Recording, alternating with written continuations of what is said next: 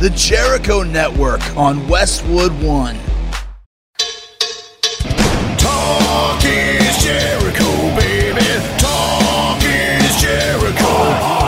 Talk is Jericho, mama. Talk is me. All right, welcome to Talk is Jericho. It's the Pot of Thunder and Rock and Roll, and it's Friday. It's Friday, gotta get down on Friday. And guess who's doing a couple of gigs with Metal Allegiance? Yeah, that is me. I will be rocking with this all-star band featuring my boy Mike Portnoy.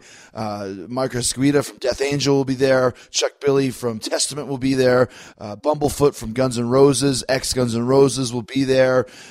So many great. Mike Portnoy, I mentioned him already. It's going to be a great, great time with a lot of rockers. Alex Skolnick from Testament. And we're going to be playing the best of the best, the greatest hits in heavy metal history. I'll be joining them for April 6th at the Chameleon Club in Lancaster, Pennsylvania. I'm also going to be there for the Gramercy Theater gig in New York on April 7th. There are still tickets available for both shows. Get them at ticketfly.com. That's Metal Allegiance, Allegiance. Couldn't even figure that out. It's Metal Allegiance, ticketfly.com. See me hit the stage again, back rocking April 6th in Lancaster, Pennsylvania. April 7th at the Gramercy Theater in New York City. Come rock with us, man. I'll be doing Iron Maiden. I'll be doing Judas Priest. I'll be doing Ozzy. I'll be doing Accept. I'll be doing Van Halen. I got them all, man. It's going to be a star-studded rock and roll collection. So I appreciate that. Listen to Nickel McBrain from Iron Maiden, by the way, if you haven't heard that show yet. The only Iron Maiden interview for this Book of Souls world tour in the United States, and they gave it to me right here on Talk is Jericho. So thank you for joining us on Talk is Jericho. And thanks for being a part of the TIJ iTunes movement. Get us to number one, all right? All you got to do, we're consistently in the top 40, which is huge, but get us to number one. Let's do it. All you got to do is subscribe to Talk is Jericho, leave a 5-star rating, a comment, and tell your friends to do the same. And if you do so, I'm going to give you guys a shout out to the faithful who rock it with me on iTunes: JLY Nam, U Olio, Robert Manning 18, Mempho, who loved last week's Jerry Lawler episode. You're already asking me to get him back on. He was a tremendous, tremendous guest. If you haven't heard that, go check it out. Dr. Corby, JFab2340, Todd Cuney, and S-Girl4 love the variety of guests, and I appreciate that. So do I. Virtua Afro DJ is into the paranormal music episodes. Well, that's good to hear. Hope you checked out the Wes Germer Sasquatch Chronicles show, which was very, very creepy. Already working on some other paranormal shows just for you guys. But thanks to everyone for taking the time to comment, and thanks for those 5-star ratings. All of that is what will get Talk is Jericho to number one on the iTunes charts, and that's where we want to be, man. Number one. We're not doing this to be number 50 or number 100, number 150, number 100, 712. We want number one. We're number one. We're number one. Come on, we're already the number one podcast in the world today, right? So let's make it official. So hit that subscribe button. I really do read the comments, and I will give you shout outs if you do the same. All right? Help us out. Let us rock. Now, as we know, a few weeks ago on Raw, Neville broke his ankle in the middle of the match. Very crazy, chaotic time frame when that happens. You got to just do the best you can to get everybody out of the ring safely and continue the show and get what you need out of the segment. Charles Robinson was the referee in the ring at the time. He and I had a heated discussion as we were figuring out what to do to continue the segment. It worked out great. Charles is a longtime friend of mine, a dear friend of mine. Of course, I wanted to have him on Talk is Jericho to discuss his whole career, and more importantly, the altercation, the verbal smackdown that Charles gave me when I pushed him in the chest after Neville was hurt to try and get the disqualification, to get the spotlight off Neville and onto us. That's what happened. Charles is here. He's going to tell us his whole story, starting now. Okay, so talk about the strange hand of fate. So I'm here with Charles Robinson, and we'd been talking for a while about doing this podcast together. Right. And we had actually said, let's do it like this weekend, meaning now, which is the Sunday after the Monday Night Raw, where you and I and Neville were working together. And suddenly now this podcast is has more validity than ever. Right, it's blown up. It's blown up. Now let's just jump right into it. So we're having this match with me and Neville. And it was just getting all crazy because the time kept getting cut, and what were we supposed to have? Like 6 and 7. Right. At the beginning. And then it went to like 6 and 6, And 5 then and 5, 5 and 5. 4 and 4, 3 and maybe 4, and it was just like this. You just Cutting the time. and it's the worst part about being on near the end. I'm sure you've experienced that as well. You're in one of the things. It's like a collapsible segment where it's the main event of the show wrestling wise, but it's really not. Right. It's Because the- you'll lose all the time. Right, if need be. Right. And let me ask you this as a referee. So we have a break spot for the commercial, and we've got this, and this, and then as soon as we get out there, everything changes. So as the ref, what do you do when you know that the time can go quicker or longer? Like, what's your mindset? Like, if I know what I'm doing because I have to think about how to make the changes, but you're sometimes the last to know. I'm always the last to know. They'll tell me, note from Gorilla in the earpiece, how much time's left. And I've gone out there thinking we have 7 minutes. And you get there, and they say, when the bell rings, you have a minute and a half. Get it done. Mm-hmm. So, I mean, it's very frantic, just trying to get that information over to the talent. Mm-hmm. And you and I have worked together for years, so we kind of knew what was going on. Right. And we had a break spot that we eventually just did during the break because we didn't have time to do it. Right. So it's already kind of like, I'm not going to say it's like a bad omen, but it just kind of sucks because you know what you want to do, you know what you can have, especially with a guy like Neville. Right. And then we start working, and then we come back from break, and instantly we start going into the finish. So I'll tell you my view of it, and then you Okay. tell me yours. Okay. So briefly, I shot him off for him to do a baseball slide. I turn around. He's going to give me a chin breaker, then a couple kicks, and then we're going to go into his comeback, which I can't even remember what it is at this point. Right. So he gives me He gives me a chin breaker. He gives me one kick. Then he jumps up for a Frankensteiner, which the finish of the match was going to be a Frankensteiner where I stop him and put him into the walls. Right. He jumps up and goes for the Frankensteiner and says, finish. So I was thinking maybe he's panicking that we're running out of time. So he does it, and then I take the bump because I'm like, no, we got plenty of time. And then he covers me, and then he says, I think I just broke my ankle. Then I'm like, oh, my goodness. So he goes over towards the ropes. Right. So what are you seeing at this point?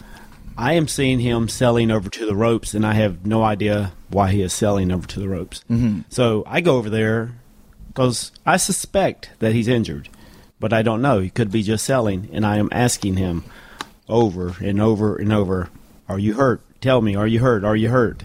I had no idea that he told you that. Mm-hmm. Well, and how would you know? Right, because I'm standing back out of the scene. Right. So I back you up a little bit, then you come in and Yeah, so then what happened from that was I see you talking to him, so I'm thinking, okay, obviously we have to end this match ASAP. Right. So I was thinking maybe I could do kind of, but I'm also trying to think, how can I get some heat out of it? So I was like, is he okay? Oh my goodness, is he okay? Is he okay? F this and roll him up. Right. Like, screw you, buddy. Right. So meanwhile, I'm thinking, well, if he told me that his ankle was broke, I'm sure he told you as well. So when I roll him up, thinking, well, Charles will know what's up, let's just count to 3. yeah, that's good to us. Yeah, 1, 2, and you stop. And then I'm like, what? And when I rolled him up, what did you see? I saw his shoulder up, And so, so I counted 2. did you think that maybe, did you think that he was hurt? Because, I thought he might have been, but I wasn't sure because his shoulder came up. Once I counted 2 and I saw the expression on your face and the anger in your eyes. so I get up and I'm like, this is really going south. Right. Because now people are going to start sniffing that something's wrong. So I'm like, I push you. I'm like, boom, I push you. Now, Yeah, and- harder than Roman Reigns did, by the way. Well, of course. I'm from Canada. He's from Samoa or whatever the hell he's from. But I'm thinking if I push Charles, I should have just said DQ me. But I'm thinking if I push you, you'll DQ me. Because I'm like, okay, at least we got to DQ. Because all I'm thinking is we got to get the spotlight off of Neville. Right. Because I don't want this to be a really awkward moment where there's a guy down in the ring and then the thing just kind of ends. I think if I push Charles and he DQs me Really hard. really hard, then I can still keep this rolling. And plus, I was like, why the hell didn't he count to 3? I could do double whammy, right? Right. So then I push you, and what are you thinking? I'm thinking, why the hell is he pushing me? I mean, you really caught me off guard. And from the look in your eye, I knew that you were at least a little bit angry. You know me with well enough, right? Yeah. You were a little angry, which I understood. So I, of course, almost pushed you back because I was so mad. And you got mad in return. You I pulled got- right up to me. And then I said some things that maybe I shouldn't have said. Get on the beep live ready. TV. You're like, what Yeah. the f*** are you doing? And I was like, Yeah. what the f*** are you doing? Yeah. And then, so don't and you then, effing touch me ever again. So it was a shock. I mean, it totally threw me off guard. You led the way though. but then you did DQ me, I did DQ you. Absolutely. which once I got that, then I was like, I wasn't mad. I was just like, I can't believe that we're still doing this. Like in your mind's eye, you're thinking, why wasn't that a 3 count? We've got to get going. We got to get out of here. He's hurt. And then I push you, and then you're back in my face, and then you rang the bell. So I was like, okay, I'm cool. Right. But then you really got mad at me after that. I was really mad at you, and I knew you were mad at me because, Chris, I've seen your acting, and you're not that good. But then finally we got the DQ. You and I arguing, and then what I was thinking is that if Charles and I can argue, they'll keep the camera on us. Right. And meanwhile, I'm arguing. Okay, am I mad? Not really. I'm just trying to keep the ball on us. But what we were arguing about was real. It was My very attitude real. wasn't real. It was real, yes. And it was Right. like, F you, what are you doing? He's hurt. I didn't know he was hurt. What's wrong with you? I should have been saying, why didn't you count to 3, you stupid ref? Like, within the world of a work. Right. I was working my attitude, but my speech was real. Yeah, and I was so scared after the match of you. I didn't even wait around for you. I just went to the back. I didn't even wait for you to come out of the ring or anything. I just said, I'm Now, going to go why to the back. after all these years, and we've known each other since Right. WCW 97, 98, why were you scared, so to speak? Well, you just don't want to disappoint the people that you work with, especially those that you've known for so long. And that's it. I thought I disappointed you and Neville in the match, and but now looking back at it, I think I called it the way that it was supposed to be. I just think I used inappropriate language at the end of the match. But I mean, that's just heated discussion, and it's live Right. TV. But the thing is, to me, I never once thought, Charles, that son of a bitch. I was thinking, thank goodness you DQ'd me. Right. But it's funny what you're thinking, because what's the right way to do things when something like that happens? On the rare occasions when somebody actually gets hurt in the ring, it's terrible. Exactly. Because everything falls apart, and you have to just go with it and try and think, how can we make this better? Right, and they try to train us to look for injuries and things like that. But if we ask and we don't get an answer, that's when it makes it very, very difficult to make that decision. Mm-hmm. And that's the position I was in. Which is funny, because you and other referees have asked me before, are you all right? And sometimes I'm just selling. I don't feel like answering. Exactly. And so how are you supposed to know? How do you know? Right. Yeah. Did anybody say anything to you afterwards, backstage or office-wise or anything? No, they said great job. Yeah. Yeah. But it was, though. Yeah. Like, think about what happened. We still got the DQ, which led to AJ running in. And besides the fact, take Neville out of the equation, the fact that our friend is hurt, which is the worst thing. That's the worst thing. Take that away, and we actually were able to salvage something and keep the ball rolling to where, for example, my wife thought it was real. She thought, well, you're such a bad guy. You push the ref and get Right. DQ'd. And, so the average person doesn't notice that stuff. Yeah. And he's such a small ref, and you're picking on him. You're a bully. Has that ever happened to you before, where someone's gotten hurt in the ring? Nothing like that. I mean, that's the worst injury I've seen in the ring. Right, So right. I've been very, very fortunate with that. I did with Fit Finley in, I think it was Jackson, Mississippi. He was working with the Nasty Boys, and he went through a table and had the back of his calf cut off. You basically Back in sliced sliced like a. right through it. Yeah, that was back in WCW. Tell us about that, because it was a table that had like some kind of Formica covering or cover something? on it, and they set it up in the corner, and they threw him through. And I looked down, there was blood all over the place, and we stopped the match immediately. I took my shirt off, which was a real thrill for the ladies. And, we covered up the wound and we got him out there. But he was out of action for a long time. And It was a permanent injury. I think it was a permanent for the injury, longest yeah, time. I think yeah. I was just talking about last week. He had drop foot, Right. Which means you have no control over your foot, and he was able to. Now it's a little bit healed now, but Correct. Just like I remember another time we were in Greenville, South Carolina, and I was with Ricky Steamboat, Right. and I was cutting a heel promo. And a dude from about the 20th row jumped into the aisleway and started running towards the ring. Do you remember this? I don't remember. You don't remember this? No. You were totally involved in it. The guy was running down the aisleway to slide into the ring to get me, and I was waiting for him. Like, I'm going to kick this dude's head off. Okay. And when he slid in the ring, it was like a Jaws movie, because he slid in, and then you and Doc pulled him out onto the floor. Oh, man. See, the things I forget. That's why it's good to do these. Right. Because you get to remember so many other things. Yeah, that's the right. thing. You jumped right on top of the guy. Yeah. Because that's the thing. Like, as a referee, I mean, have people entered the ring? Fans entered the ring in any of the matches that you've had before? I have. We were doing a show in Pittsburgh one time, and of all people, it was Goldberg and Big Show. And somebody jumped in the ring for that, which makes no sense. So what's the protocol when that happens? What's your It's duty? number one, to protect the boys, and that's by protecting them from doing something to the fan. So we need to get to the person first to get them out of the ring before you guys get to them. So are you having like ninja training to learn how to do this, or because like you mentioned, like you're not the biggest of guys, Right. So when a fan jumps in the ring and you're supposed to detain the fan, how do you do this? Usually they come at you head first, so the first thing to grab is the neck and the head. Put them in a chokehold. Wow. Just take them down, yeah. Has They, some- they always come at you head first, head down. So is that something that you were trained, or you just picked up over the years? Just picked up over the years of watching guys, you know. Wow. Yeah. That's interesting. So when you started refereeing, because like I said, to me, I've always known you as a referee in WCW. Right. Did you referee like indies before that? I mean, because you're a huge wrestling fan. Huge. Started off in Charlotte, about 1995. Started with a company called PWF, Pro Wrestling Federation. It was George South and the Italian Stallion. And I actually started with them as a photographer. And one week they said, hey, we're going to use you in this huge angle where you're going to take a picture of the heel. He's going to get blinded. He's going to get rolled up. He's going to come out of the ring. He's going to beat you up. He's going to bust your head open. So my very first job was to learn how to blade. Really? Yeah, so I got color and cut a huge promo and came back the next week and started refereeing. Who was the guy that did that to you? I don't remember the guy's name. He was a big old, Just a normal little southern promotion guy. indie guy. Yeah, So your first night in, you had to blade. I hit a blade. Did you have any idea what to do? None. They said, here, use this. Oh, so they made it for you. Yeah, at they least. made it for me, yeah.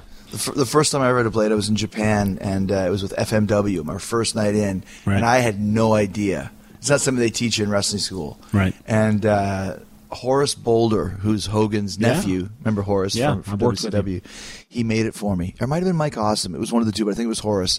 And he made it like a nice one. He could have made, I would have known the difference. He could have made a sword, and I would have went coast to coast, and that could be the end of me. But One of those New Jack blades or something, right? yeah, exactly. But the guy actually took care of me. Was that the same for you?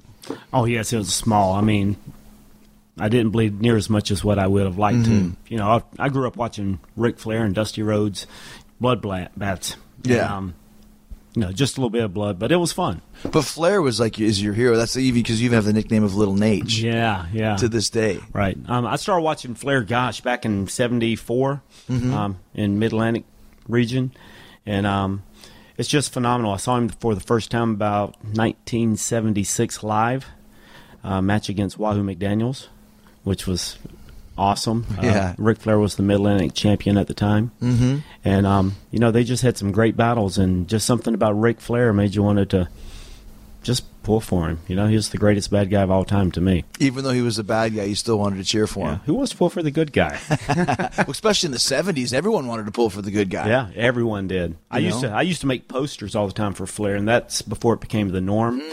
And it was so bad with the posters I made. My grandfather, he was a police officer in Charlotte, and they used to have police escorts for me all the time, just because people would want to beat me up for having Really? my posters. Yes, absolutely. What would your posters say? Just say Ric Flair, the greatest of all time, the Nature Boy, and have pictures and sequins and rhinestones. And people all wanted to over. fight you because People of that? wanted to fight over it. Well, how old were you at the time? 12. Let's go beat up the 12-year-old? Yeah, and then these two girls, they actually brought a Ricky Steamboat poster one time. And it's like one of those, when the football team goes out through the entrance and they bust through the paper. Yeah. Well, they were holding theirs up, so me being a Ric Flair fan, I said, I'm going to bust their sign. Ran right through it. It was phenomenal. Needless to say, you didn't have a lot of dates at that point in time, right? No. So did you get a chance to meet Flair at that point in time? I did. I met him probably 1976 in Rocky Mount, North Carolina. Very, very first time. And it was at a ballpark.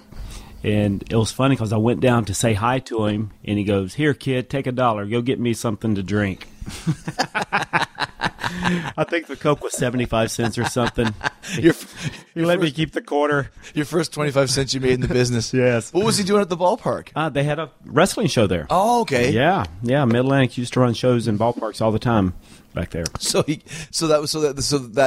fact you got to meet him that day made him even more of a hero to you. Yeah, but he still didn't give me an autograph. Oh yeah, he wouldn't do He that gave me a quarter. back in those times. Yeah. Did you try and emulate him? You bleach your hair? Or? All the time. My mom, this is actually sort of funny. My mom was a beautician. She was going to beauty school, so she practiced on me. So I sort of had a nickname called Farrah at school. I don't know why they call me that. Hey, but Farrah was good looking, right? Yeah, she was You know? awesome for a girl. For a girl. You're a boy. Well, yeah, that's true. But I did have good hair back then. You got good hair now. Yeah, but 7th grade, first time I bleached my hair out to be like the Nature Boy. You're kidding me. Yeah, 7th grade. See, now let me say. So you're talking about 1976, 1977, around that time frame. Right. You know, you go to the 90s, and nowadays you can just go to the store and you buy some bleach, you put it in there, no one cares. But to bleach your hair in the 70s as a 13, 14, 15-year-old kid, It takes cojones, some balls man. to do Right. that. Yeah. well, how did you do it? I had my mom do it. I just showed up, man. You know, people knew I was a Ric Flair fan. I had jackets that I would make out of old warm-up suits, paint Nature Boy on the back, sew sequins on it, the big butterflies. And You do that yourself. I did that myself. Yeah. So you're like an Uber fan. Uber fan, You're like that yeah. guy that we see sometimes this day. He dresses up like Hogan, where he's got the mustache shaved. Yes. And you know, that guy's like in like Toledo or something like Yeah, that. but he's a grown ass adult, man. I was a kid. You like to watch new stuff, right? Well, go to Hulu and see what's new, because Hulu has new stuff all the time. Like Vanderpump Villa, the new docudrama starring Lisa Vanderpump, where first-class luxury meets world-class drama. A new season of The Kardashians starring The Kardashians, of course. And Grand Cayman, Secrets in Paradise, the sizzling new reality show set in the tropical Caribbean. It's all new and it's streaming now on Hulu. Okay, I'm here with WWE referee Charles Robinson. So when did you start thinking that you wanted to get into the business, Charles? I mean, I've always loved the business. Never thought I had the size or the ability to. When I got out of high school, I went into the Navy for 6 years. Oh, wow. Yeah, on submarines. No kidding. Yeah, which was awesome, except for the fact that you go down for 3 months and never come back up. You go down in a submarine for 3 months? Yep. How can you stay underwater for 3 months? They make oxygen, Chris. You don't hold your breath. No, does the submarine have gas or something like that? They're nuclear powered. You're kidding. Yeah. So yeah. it's infinite power then? Yeah, it is. But you go down, you sit, you stay quiet. These had Poseidon missiles on them, and we'd go sit outside Russia and just wait and wait and wait. What do you guys do down there?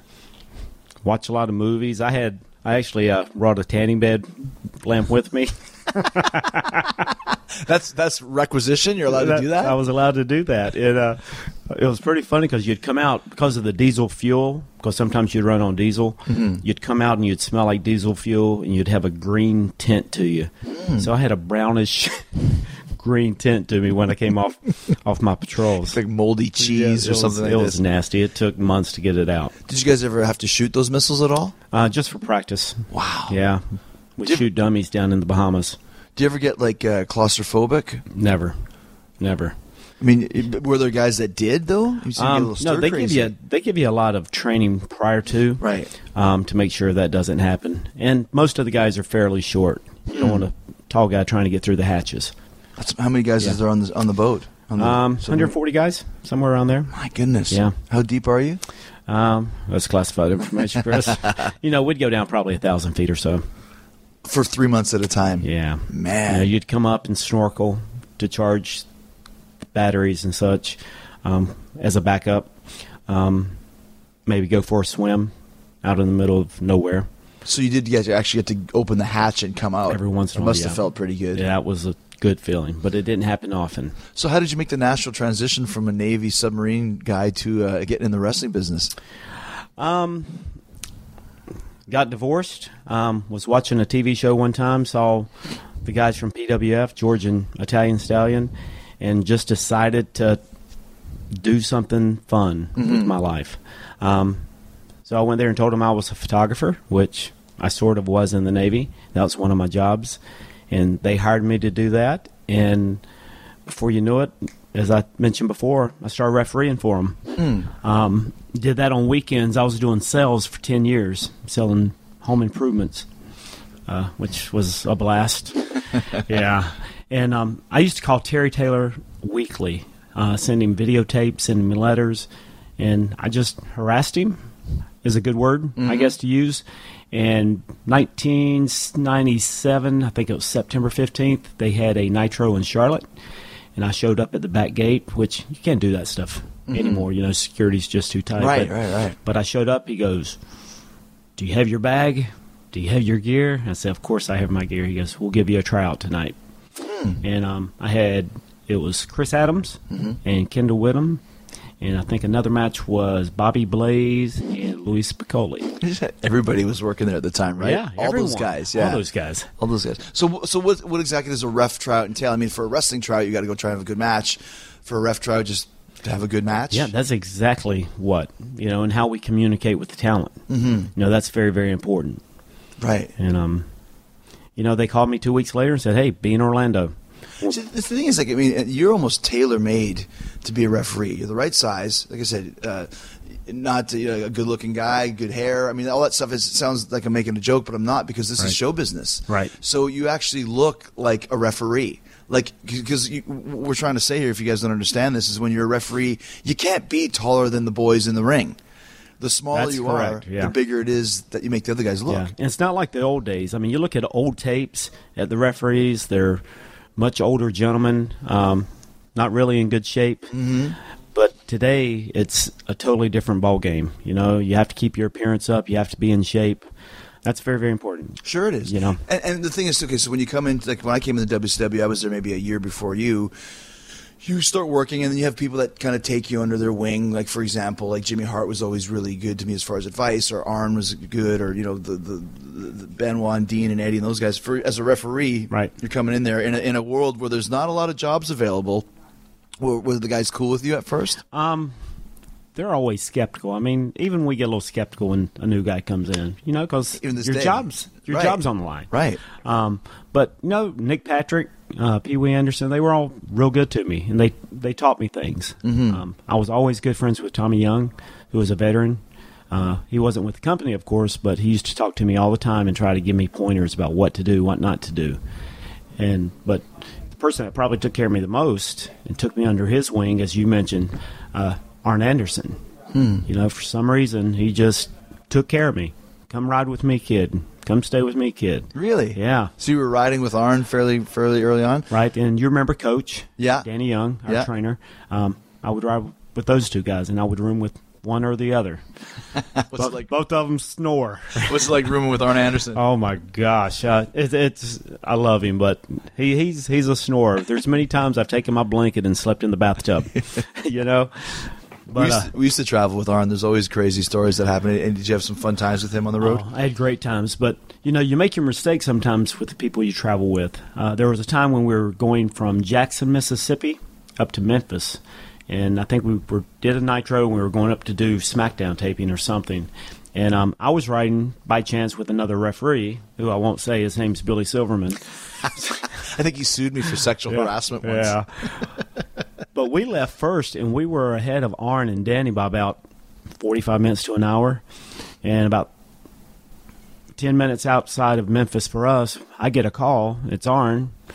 His car's broke down. He wants us to go back and get him. Well, it's not my car, and I'm not driving. I'm trying to get Billy to turn around and go back and get him. He goes, "I'm not going back. I'm tired. I want to go to bed."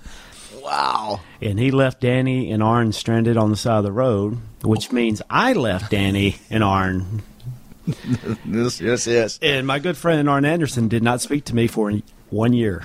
Really? Yeah. That must have broke your heart. It broke my heart. I cried almost every time I saw him because, it just hurt my feelings. Well, you're such a good guy, like a legit nice guy, which is very rare in the wrestling business. Like you said, feeling bad about the match where Neville got hurt. Now you're feeling bad that Arn got stranded. So how did you finally make amends with him? One day he just spoke to me. How you doing, Charles? Thank God it's over. So let me ask you this. You mentioned that Tommy Young was telling you some advice and stuff, and I mean, you've been a referee here in the business since '97, like we said earlier, but in the big leagues. Right. What is the job of a referee? Like, explain to me / everyone listening. What is, because people would think, oh, it's the referee, it's easy. But what do you have to do to be a good referee?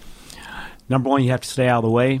You have to be able to listen in the ring to what the guys are telling you. But we help to keep the tempo and the pace of the match as well. You know, a really bad referee can mess up one spot and throw the whole match off. So to me, that's the big thing. But staying out of the way and not being seen, which I'm not really good at. I tend to oversell everything. But that's good, though. Yeah. You're selling, because there's been some refs here that don't sell what's going on. And right, they don't and I last. agree. I mean, sometimes you shouldn't sell as much as I sell. Sometimes, sometimes I get really silly about. But is that because you're really into it? I'm really into it. I don't ever see you as being a guy who's like, okay, I'm going to sell this. I think you're just so amazed or excited that what's going on that it's natural. Yeah, and I love what I do. Mm-hmm. You know, I just really, really get into it. I have tried to be conscious and say, okay, I'm not going to sell. I'm not going to sell. I can't stop. It's like a drug. Yeah. You know, it's just part of me now. But I think that's why you are not told to tone down by the powers that be, because people know it's real. Right. Like, I've never looked at you and went, oh, you're overselling.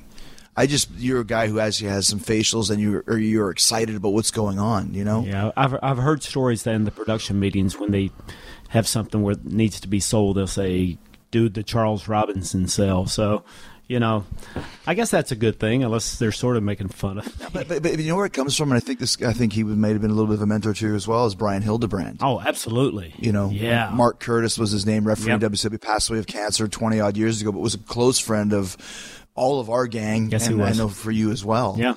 Great referee. Right, and he was very animated. Mm-hmm. And I took a lot of that from him and from Tommy Young. And also, too, Tommy and Brian also as well, just like you, smaller guys. Yes. Built to be referees. Right. You know? So we're not intimidating the talent. Except for, you know, I intimidated you the other night. Well, but, I don't know what that. If you would have smiled, you would have ran screaming. You would have killed me off in one night. But that's the thing, though. It's like, for me, and I had to say this to one of our guys the other day when he was getting a little too big for his britches. Once again, no names needed. But it was like, Right. dude, your job is to stand in the background and count to 3. Other than that, you be where you need to be. You do what you're told to do. Nothing too crazy. Right. But, you know, here's the spot. Here's what we're going to do. And that's kind of the job of a ref, because a good ref, you'll never notice. A bad ref, you'll notice instantly. And that's the worst. Right. Well, that's very, very true. But and that's why I worry about overselling, because I think I get noticed a little bit too much with that. Yeah, but if know? you're in the background, you're Yeah. kind of almost leading the fans into where they're supposed to, like, what kind of reaction they're supposed to have to certain things. Right. You I see know? what you're saying there. Is there ever been times, like, when guys come to you to do some spots or some kind of a thing where you're like, That really does not work, or it just doesn't make sense. yeah, You know, I've had, even during a match where they'll do something. I had one match, it was a street fight, and one of the guys wanted me to get in between them on the ropes, and I'm like, it's a street fight. Why would I do that? That makes no sense. And they said, for the drama. No, doesn't it was add to the probably drama. me that told you that. No, it wasn't. I think we've had that before, like Yeah. street fights where I have someone in the walls and make it to the ropes. Just do it. Yeah. Or like if some guy's just standing in the corner and the other guy comes forward, he goes, get in between us. Well, why am I getting in between you? It's legal, you know. If he ducks under the rope, then I have a reason to get in between. You know, it's just small things like that. But I try to help, especially the younger talent.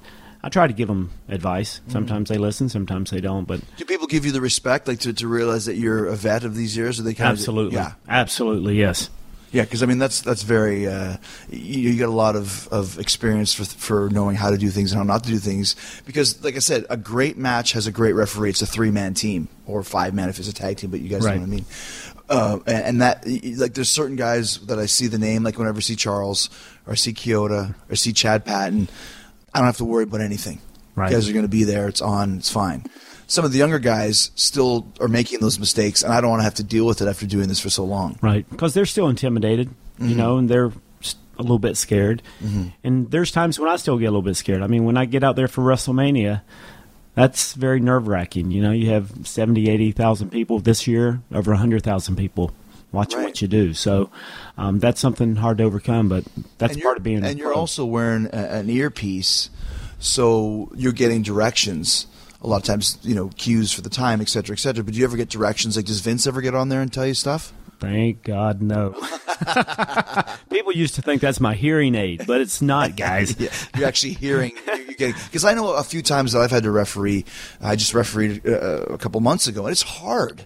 Yeah, I saw that, Chris. Oh, the cartwheel!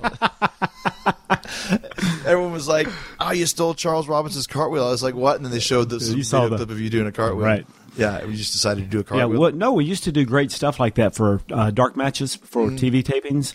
And Mr. Briscoe, he'd be at Gorilla and he'd say, do a cartwheel, do a flare bump into the pin, all kinds of crazy things, do a forward roll. So we used to have a lot of fun. Just to keep himself Entertained. He used to say, "Do a cartwheel," and you would Yes. do it, so Yeah. they would all laugh Yeah. at the monitor. Yeah. Hey, they told me to in the back. What do you want me to do? So, what kind of rules do you guys have? Like meetings every couple months where they kind of update on the rules? Because we laugh sometimes. It's like, what's the rule this week? Right. Of course they do, because one week it might be punches are allowed, and then all of a sudden punches aren't allowed. How guys get into the ring, when to break the count. Does the count break when one guy gets in and the other guy's still out? Sometimes those rules will change. And that makes it frustrating, just not only for us, but for the talent as well. Because you never know, like you said, what is it this week? Yeah, and one of the big things is, if the guys are fighting in the corner, do you get in between them to get them back, or do you just count? 1 week we'll be counting and say, get in there, ref, get him back. And then we'll get in there 1 week and they'll say, why are you in there? Don't get in there, count. So that's part of the hard thing about knowing what to do. Well, because another thing too is that sometimes you're told, like, if it's a 3 count and someone doesn't kick out, you ring the bell. Correct. If it's a 5 count and they don't break, you ring the bell. You ring the bell. Have you had to do that at times? Only once or twice. The guys are pretty good, and I try to work with them as well. 1, come on, back it up. 2, let's break. Try Right. to give them that extra second so they can do what they want to get done, so they will back up before the 5 count. Does that make sense? Yeah, absolutely. Yeah. Absolutely. Like you said, that's we're all working together. Right. But let's talk about the Little Nate thing and how that came to be. Because you're in WCW, and you had a whole, like, it's not just Little Nate. Like, did you own WCW for a while, or you were the general manager? I was the vice president when Rick went to the mental asylum. So tell I me was about this. running the company. So first of all, what would you think of Bischoff as a boss? I didn't have a whole lot to do with him, but when I first got there, Terry Taylor brought me in. He's the one who got me the job.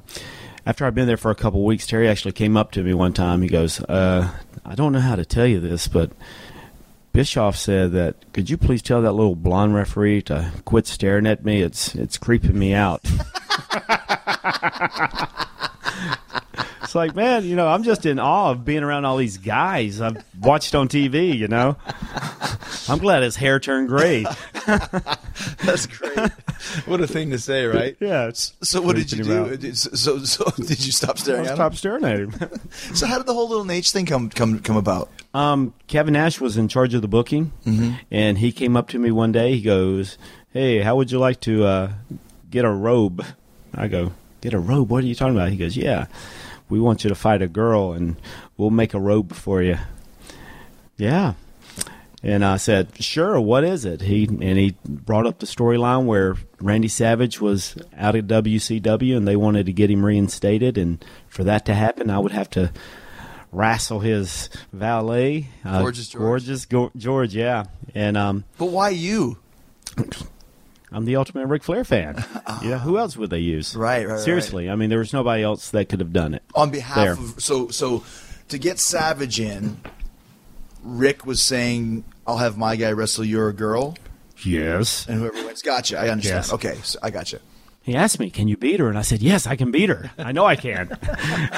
So we went down to Tampa for a couple weeks, did some training, which, I run a lot, and I do Spartan races and all kinds of races, and it's a totally different type of cardio. People don't understand what you guys do in the ring. I was in the ring for 15 minutes, and I was totally blown up. We had fans going. The warehouse was 120 degrees in there. But we went through training. We figured out everything we wanted to do, and then we did Slamboree 1999, and we had 20,000 people in the TWA Dome, St. Louis. St. Louis. You're welcome, guys, for the house. So here you are. Now you're actually having a match. Yeah. Now, how was that being on the other side of the coin? You know, you've worked hundreds, maybe 1,000 matches as a referee, but Right. as a wrestler, what were the differences? Oh, it was totally different because everybody is watching you then. And, it was just nerve-wracking, but it was fun and exciting at the same time. I mean, I got to go out and imitate my hero, and that's all I did. I did all of his signature shtick. Is that what they Yeah, wanted you to do? That's what they wanted me to do.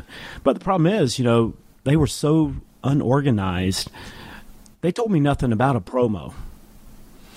All of a sudden, right before the match, they give me the microphone and tell me to cut a promo. So I'll talk about Space Mountain and all this stuff. Do the little hip thrust. My wife at the time was not happy. So you're just going out there and saying, here's the microphone, and you Yeah. have to say something, You so have you to just say go into something. flare mode. Yeah. Yeah. And but it was a blast, and I had fun doing it, and What was the finish? they cheated. Yeah, low That blow. Chick beat you. Yeah, the low blow by Savage. He slams me in the elbow. Seriously, Chris, you're not going to believe this, but right before I came in here, I watched the match Did ya? on the WWE Network. Available for $9.99. Yeah, I did. I just watched it on the bus. So it's funny too, because a lot of times when you have a match like that, such a monumental match, if I don't watch it back, sometimes it's years and years and years, and then I'll see it and you can barely remember it. Yeah. But then you're like, oh, I remember that. Was it like that for It you? was exactly like that. Yeah. And remember the spot where I'm calling a spot tour to remember what to do and such, But it brought back great memories. It was So was that a one-off? Did you ever wrestle again? the following week in Cedar Rapids, Iowa, I believe it was. Flair and I, we teamed up, took on Savage and Medusa. And, What happened to Gorgeous George? she could handle the little Nate 2 times. Got to spread some of that love. That's around. right. But we had a tag match, and it finished with a elbow drop onto me.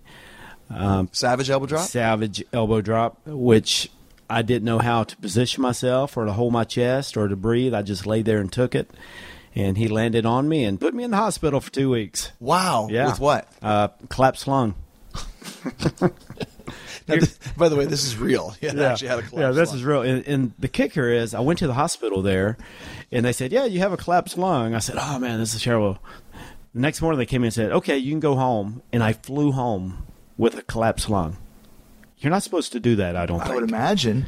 How do you uncollapse it?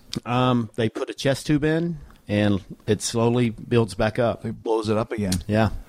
I never worked with Randy Savage ever. So here you have that on me that you worked with him, Yeah. and he dropped the elbow on you. Did he say anything to you before the match? Before the match? Yeah, No, I mean, he was awesome. but he was like You know, saying, "Okay, like yeah, here's what we're gonna yeah, do." you're just or- gonna lay there, and I'll go up top and I'll come down on you. But he landed on me. You have 285, 290 pounds landing on a 150-pound guy that doesn't have muscles. Not going to work out well. He must have known that he stiffed you. Well, he stiffed a lot. I think Juventud he hurt, and a couple other guys. He was protecting his hip, I believe, a lot of times. Wow. So he just put a little too much pressure on me. Did he say anything to you after? Sorry. No, he called me all the time. He called me once or twice a Oh, week. that's cool. Made sure I got a good payday from Eric. And, Nice. Yeah. Just in and so good. Thousands of summer deals at your Nordstrom Rack store. Save up to 60% on new arrivals from Vince, Rag & Bone, Adidas, Joe's, Marc Jacobs, and more. Great brands, great prices every day at Nordstrom Rack. But hurry for first dibs. Get your summer favorites up to 60% off at Nordstrom Rack today. Great brands, great prices. That's why you rack. All right, Charles, let's pick it back up. You were talking about the matches you had in WCW. You were the vice president of the company as well. You were actually a character on the show at this point. Right. Was that for was it a short period of time, or was it like a couple of months or a year? Or It was a few months, but, things would happen so fast. They'd get that storyline. Rick and I were supposed to team all summer around the world. And with the injury, of course, that went away. And when I came back, the whole Flair thing was pretty much done, and they stuck me with Sid Vicious, and I think it was Rick Steiner. I was holding up signs for Sid Vicious for his undefeated record or something. It was brutal. Well, you're like a valet at this point. Yeah, I was sort of a valet. I remember that happened to Scott Dixon. He was like my referee for a while, like my corrupt referee. Right. And then a couple weeks in, they just dropped it. He kept coming back up to me and go, are we doing this anymore? I'm like, I don't think so. Well, what do you mean? Are we doing? And it must be hard to go from referee to running the company. Then you're back down to hard, referee again, yeah. right? It makes you question whether you did something wrong or not, because it ends like that in a snap. What was your thoughts of WCW? I had a good time there. I have nothing bad to say about it. I didn't have anything to do with upper management or anything. Not so much having anything bad to say. I wasn't looking for a bear. I'm looking. What did you think? Like, what were your impressions of why the company ended? I think they just spent too much money, and you had AOL and Time Warner didn't want to have wrestling anymore. Mm-hmm. I think that was the bottom line. I had a great time there, though. I learned a lot there too. People always say, "Well, WCW." It's like I would never. I mean, at the time I had some issues, but looking back on it, I'm glad I went through those 3 years because I learned a lot about how to conduct yourself and how to make everything count on TV. And it was a great experience for when I finally got to the WWE. Yeah, I'd been in the business 1 year when we did the Little Naitch thing. Wow. That's the pinnacle of my career. I look back now and I say, hey, if I could have done that at year 10 or 11 with what I know, it would have been so much better. But people still come up and talk about that match. I think it's amazing. Something happened in 1999. People are mentioning 17 years ago. To the point you still are called Little Naitch. Little Naitch, yeah. So how did you come instantly from WCW to WWE, or what was your journey for that?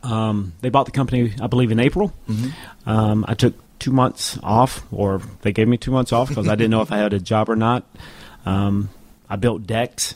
Wow, so you went right back into the workforce. I did not wait. You can't do that. You have bills to pay. Mm-hmm. So I was building decks, digging holes, cutting wood. And then I got a call at the end of June, and they said, be in Tacoma, Washington on July the 2nd. And the reason I know that is that's my birthday, so it was a pretty sweet birthday present. Yeah. And that's when they were going to do WCW was going to be a separate entity from WWE, right? I believe so, yeah. Did you work that match? Was it Booker T and Buff? I can't remember who worked that. I hope it wasn't me. Because that match, when that match went down, it was so rotten that Vince canceled the whole plans of making WCW a separate entity. Right. And then just decided, I guess, to do the Invasion deal. So you were coming in as like was other WCW guys coming in as well? Let's see, Billy Silverman, Nick Patrick, Mickey Henson. Okay, I forgot about Mickey. Yeah, he was a good guy. Yeah, I just talked to him the other day. Oh, cool. Living down in the Keys. Yeah. So what did you notice the differences between WCW and WWE when you came in? Just seemed very organized up here. I mean, everything was a disarray at the end at WCW, but everything just seemed very, very organized. Everyone was willing to let us come in. Actually, when I first came in, I met the referees. They were playing cards. Playing cards is big here, or at least it was. It's not anymore. Yeah. Now it's video games and chess is making a comeback here. Comeback. And some reason I had water in my hand, and one of the referees said something, act like I was going to throw it. He goes, "You don't have the balls." Okay, so I threw the water on him. They chased me down. They taped me up. They put me in a chair, and the way they taped my hand was the bird. Then they put a sign on me that said, "The Rock who?" And then they brought, Dwayne Johnson over to introduce to me. You're kidding me. Yes, absolutely. So, here we are. I'm flipping off Dwayne Johnson, The Rock, the biggest star of the time. How did they tape you up? They held me down. There was 5 of them. Wow. Yeah, if there had been 4, I could have gotten away. Sure, but, exactly. Yeah. That's crazy. So here's the thing, and I say this all the time, but the Monday Night Wars was a real thing. Yes. For the boys and for the referees as well. So when you guys came in, it was probably like, these guys, F these guys, who these guys think they are. Yeah. So what did Rocky say? I think he flipped me off. I mean, how can you take that seriously? Right. Yeah. Is there any of those guys that are still here now? Maybe not the guys that taped you up, but the guys from WWE, the refs that are still here now. Chad Patton. Mm-hmm. He's here, and Mike Chioda. Those are the only 2. Yeah. And I don't even know if Mike was part of the taping process. I think it was Chad and Hebner. Was Hebner involved? Hebner and Jack Doan. It was those guys, yeah. So, but it was fun. Did it take a while to get kind of ingratiated with those guys, or were you all pretty cool after that? After that, we were all the really taping. cool, yeah. We all got along really, really well. I think I fit in. I don't know why. I felt like I fit in a little bit better with the guys than some of the other refs. Maybe because they were longer-term WCW guys. I mean, Nick Patrick had been there forever. So had Mickey. And Billy Silverman. He didn't last long here. He didn't last long. Yeah. Didn't last here at all. Did you, for wrestling-wise, were you working... Like once the WCW thing ended, were you working mostly like opening matches, or were you getting main events? Like, I guess my question is, do referees get circulated no matter where you are seniority wise? I think they try to do that. That way, everyone gets to work with everyone. I think my first big match was at WrestleMania 18. That was the one in Toronto, right? It was Taker and Flair. Okay. I think that was my first really big match that I did. Did you come in right away, no problems? Did you make some mistakes? Or I'd worked with Flair for so long, and with Taker, you just stay away from him. I mean, you're scared of him. He's the dead man, So, as the ref, that's your job, right? Yes, absolutely. So it was easy. How about taking bumps and stuff like that? I mean, is that something you just expected to know? I mean, you mentioned you trained in Tampa for the match with Gorgeous George, but as a referee, I mean, sometimes you have to do some pretty physical stuff. Of course. I mean, I took a lot of bumps back on the indies. I think it's just something that you learn to do over a period of time. First time you do it, it doesn't look good, it doesn't feel good, and you get better and better at doing it. Chair shots, things like that we used to do to the head on the indies. In fact, probably my worst injury came from being on the indies. I was refereeing Firebreaker Chip. You ever heard of him? Yeah, he was in WCW for a while. Yeah, remember him?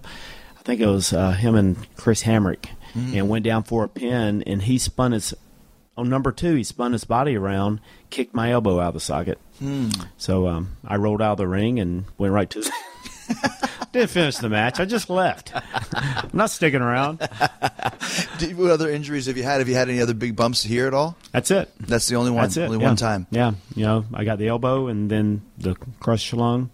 How about finishes? Have you taken a lot of finishes in the WWE? Because we used to bump the refs quite a bit. All the time. Yeah. I mean, I've taken everything. The last ride, the stunner, the rock bottom. Have I taken the code breaker? I don't know. I don't think so. I've taken the spear. I was talking to Goldberg the other day, and we talked about when you threw me in front of him for the spear. See, once again, I don't have a memory of this at all. What happened? He was coming down to the ring to attack you, and I was in the ring fighting to get the title from you. And he jumped in the ring, and you threw me right in front of him. And I'm sure he was major monster spear. Yeah, I'm sure he was nice and easy on you on that, right? Yeah. What's the one? What's the worst one? What's the worst move to take? I like the power bomb. Yeah, that's especially like from Kevin Nash. I mean, he's so tall, and he takes care of you, but that's a long, long ways. Sure, it is. Taker too with the last ride because you're getting pushed up even higher in the air, right? So those are scary. And I did have to take what was Scott Hall's finish? The Razor's Edge. Yeah, that I took that before, and I didn't really like. That's not an easy one to take either. I don't like that. See, once again, and this is another thing about being a referee, and I'm saying this with all respect, you guys are not trained performers. You're civilians in a lot of ways, but expected to take these bumps that we have to take. Right. We only look like professional athletes. So when you're back here in the locker room, who decides which refs work which matches? The producers figure that out. Okay. They do. Gotcha. So there's not like a senior referee who decides all that sort of stuff? No. And it's a little bit different at TVs versus the live events. It's the producers that do it at the live events. It's talent relations. Mark Carano, I guess, does the referees for television. Gotcha. And after being here for so many years, you do a lot of the ring crew stuff as well, right? I do, yeah. So is that part of your job every night? Every time that I work. Live events, show up at 8 o'clock in the morning, set up the ring, do the show, tear it down, get out about 1 a.m. So explain quickly setting up a ring. What do you do? Unload the truck, then we put up the post, throw the frame together. So it's 4 posts. 4 posts, yep. Then there's 8 pieces of frame. Wood? Or frame across, yep. Yeah, okay. Yeah, frame that goes around the edges that connect the post. Then you have 4 beams that go one direction. These are steel beams. 8 that run perpendicular, and then you have 26 pieces of wood that run perpendicular to the steel. Those are just plywood. It's 2x10s. Okay. Then we put a little bit of foam on there, a little bit of foam, An inch, maybe. 2 inch, an inch. Yeah, maybe an inch. Yeah. And then we put the canvas on and put the ropes on and tighten it up. People don't believe that. They think that. There's a spring in there. Yeah, it's like a trampoline. Yeah, like I'll have the stagehands. They'll be helping. First thing they say, "Oh man, this is soft. This is bouncy. It's like a trampoline." Every one of them I say, "When we're done here, you can get on the top rope and you can fall off on your back." No, man, I don't want to do that. Okay, get on the second rope and fall. No, because it's hard. Sure. People don't realize how hard it is. Has the ring ever broken on a show? Ropes have broken. I don't think a ring is actually broken So unless that was we a- wanted it to. Right, sure. But ropes have. You've Yeah. gone to do your line salt, and the Just ropes have, exploded with gold dust, I remember, in Miami or something like that. yeah, and that So- has to be a scary feeling for you guys. Well, thankfully I didn't have any momentum. I just Yeah. jumped up and just went, Yeah. But I mean, so let's say a rope breaks. How much time do you have to fix it if it's a pay-per-view or a TV or? Well, if it happens during the match continues. They just work through it. When the match ends, we'll have, if it's a live event, you can do it in 5 minutes. If you're at TV, they try to get it done probably in 2 minutes, but you have a lot more guys to help out Yeah. at television. I don't have a lot of time to get that Yeah, right. yeah. So after doing this for so long and outlasting so many referees, what's the secret to your longevity, Charles? Chris, I wish I knew. I've been very, very blessed to be able to do it this long. And I try to keep my mouth shut for the most part, not try to cause too many waves. But I've just been blessed, because I'm not the best referee out there. I have the best hair of all the referees. Which but makes it up for that it, makes yeah. up for it. But, but I don't know. I don't know why they keep me around, but man, I'm glad they do, and I hope they'll keep me around for another 10 or 15 years. Well, like I said, and not just for the guys in the ring. Do younger referees come and ask you advice sometimes? All the time. Yeah. Until they've been here a while, and then they stop asking advice because they know everything. But Damn whippersnappers. They do. That's why I like going down to NXT. Those guys are so hungry, and they just want information. They're so respectful. So you would think that Chris Jericho or Ric Flair, Shawn Michaels has walked in down there, the way that they treat you. But for the So- refs, I mean, you are one of those type of guys, just by the longevity that you've had. I know you're looking at me kind of laughing, but Yeah. as far as referees go, besides Kyoto and maybe Chad, Right. You're and I think you might have even been here longer than Chad. No, Chad's been doing it, I think, 23 years. Oh my God. Okay. Yeah, 22 years. And Mike's 25 years. Mm-hmm. So they've both been here, especially with WWE, longer than I have. Right. But okay, but still, like you're Yeah. up there. Yeah, I'm up there. and not just out of the guys on the roster now, out of all the guys who have come and gone over the years. The fact that you're still here, Right. Now you've refereed some big matches. I'm assuming. Just as we get ready to wrap it up, what are some of your favorite matches that you're ever involved in? Well, WrestleMania 19. Oh, who was in that pretty one? good. It was Shawn Michaels against some Canadian. Now, see, I didn't know that until you told me that earlier today. I had no Yeah. idea that you were the Yeah. ref in that match. Yeah. I had my hair cut real short.